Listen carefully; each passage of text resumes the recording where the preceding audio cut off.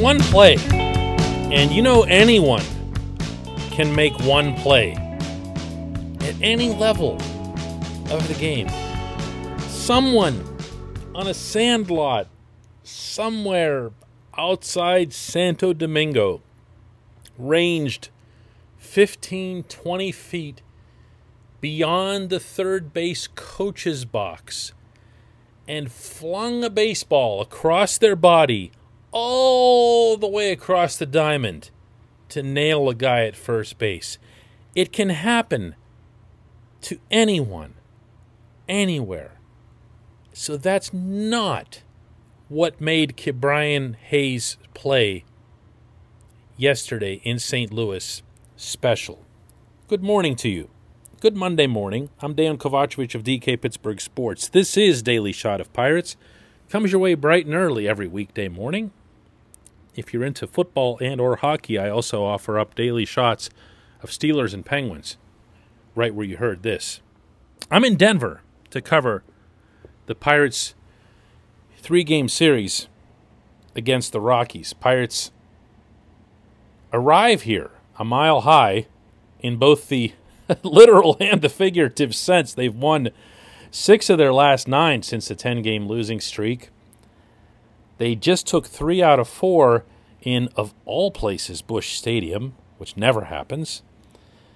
And they're coming off a special outcome yesterday in that Max Kranick was called up for what was supposed to be a spot start.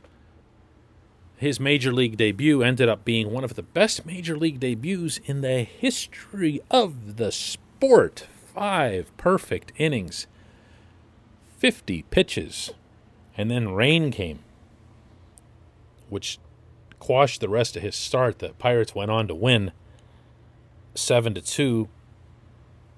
And then there was that Hayes play. Yadi Molina. And sure, let history note that Yadi Molina is an old, slow catcher. Go nuts with that. Doesn't matter. Doesn't matter. High chopper. And Hayes, in having to burst to his right, can't stop, can't set himself the way you'd like to. Planting on that right foot. He has to keep going. So he leaps up into the air and just flings this majestic rainbow across the diamond. And Colin Moran at the other end, waiting for it. And at the last second gives a terrific stretch. Beats out Molina. Molina gets past first base and just kind of has this, you've got to be kidding me, look on him. And Hayes, it's like nothing, man. It's like nothing. You know why? Because he didn't do it once. Oh, he did it once in this game. He's done it once in the major leagues. But he's been doing this thing. He's been performing at this level defensively all his life. I can tell you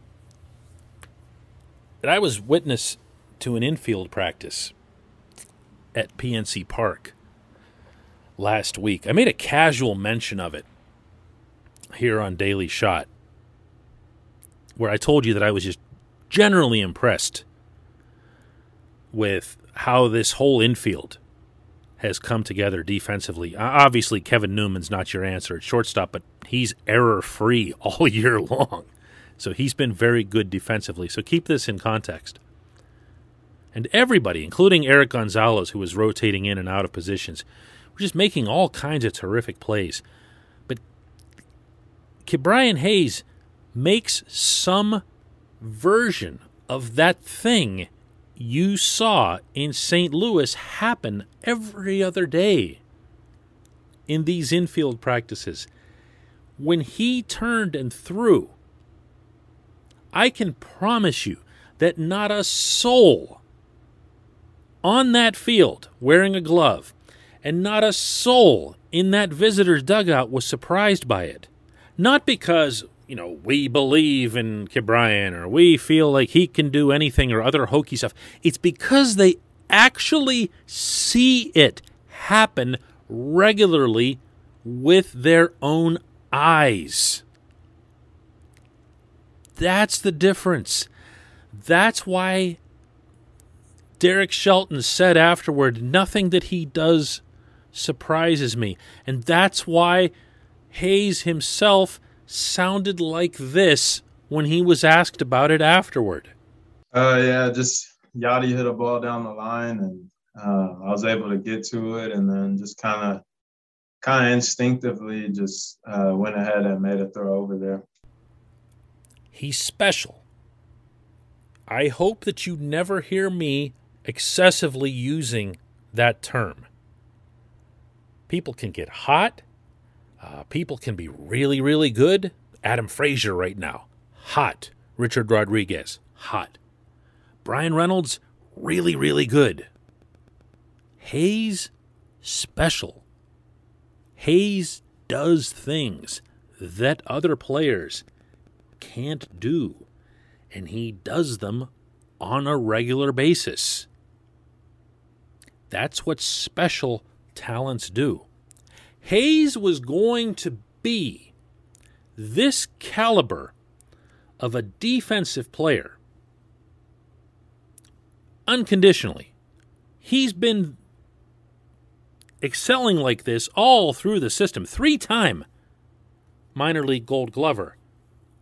The list of 3-time minor league Gold Glovers is limited to Ke'Bryan Hayes, like all time. None of this came by accident. The hitting and the productivity of the hitting has been a welcome development. He'd always hit the ball hard, but for the most part, he'd been putting it on the ground. And you see a lot of those still. You'll see him just mash the ball right at an infielder. And you'll think, oh man, if only that had found a hole. Well, what he did in working with the Pirates, modifying his swing, launch angle, and everything else, started getting the ball up. So now it goes over infielders' heads. It goes to places where people can't catch it. Sometimes it goes over fences. And what do you know? All of that velocity that he'd been pumping into that bat started to turn into numbers. Maybe special numbers. Because the things that make him an excellent fielder also physically contribute to his hitting. The quick hands, the quick wrists, the reflexes, the poise, the smarts, the expectation that he should be that good. He should be hitting the way he is. He should be making a play like the one that he did yesterday. And like another one that he's going to make right here at Coors Field tonight. Because that's what these types of talents do. Can't say it enough, Pittsburgh. Enjoy him. And I don't mean that in a cynical sense. He's going to be here for a long time. There's a lot about baseball that's not enjoyable in general. Enjoy the stars when you have them. He's something. He really is. When we come back, just one question.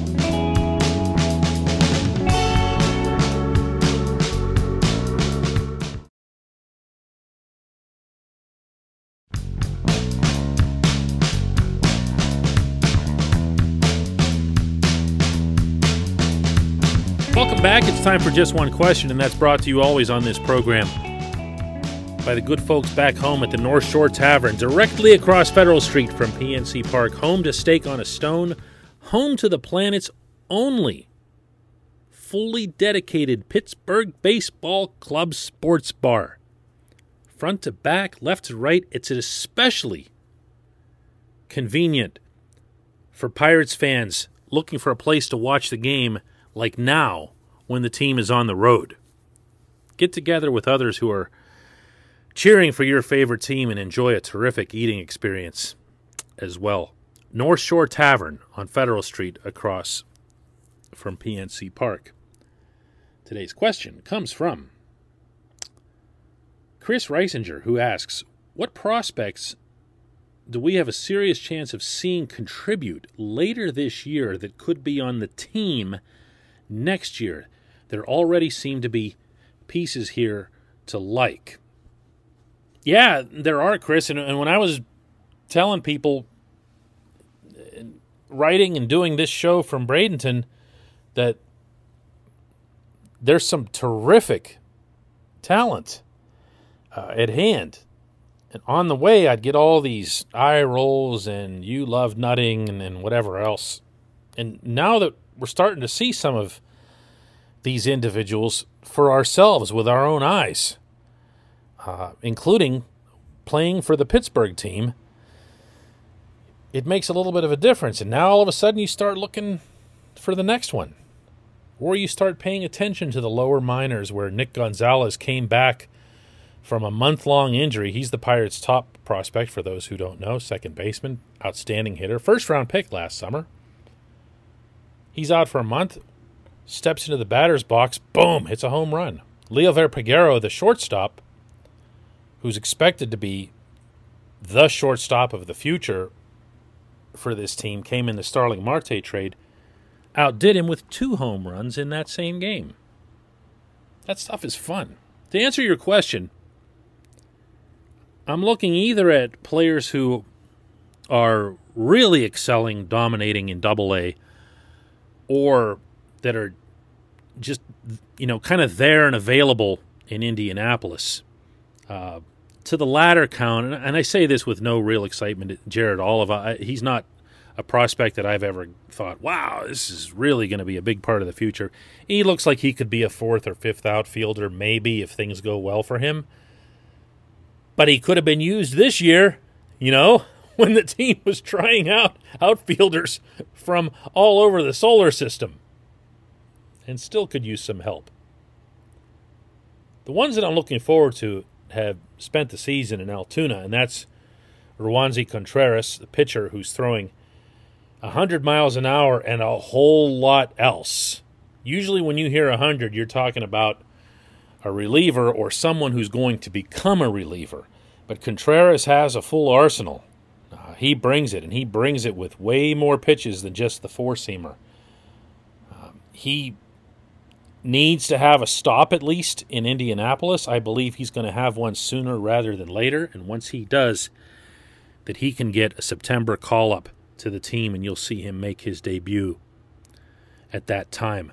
O'Neal Cruz falls into the same bracket. The Pirates didn't want to mess with him and move him around the field, even though he is currently a 6'7" shortstop, and that seems counterintuitive to everything that we know about baseball.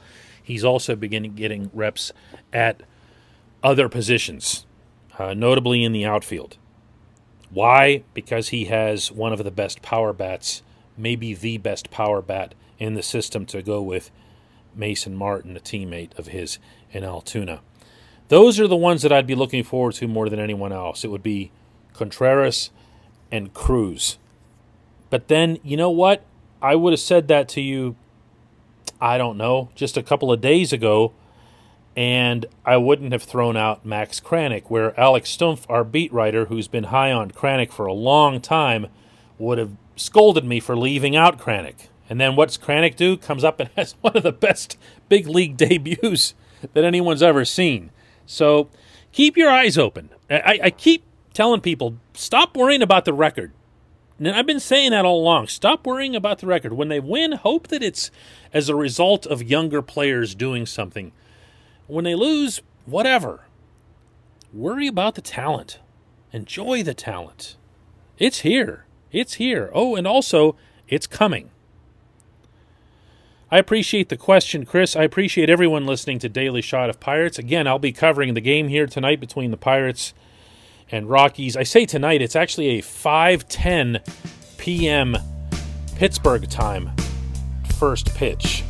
Tyler Anderson's taking the mound for the Pirates. We'll have another one of these Daily Shots of Pirates tomorrow.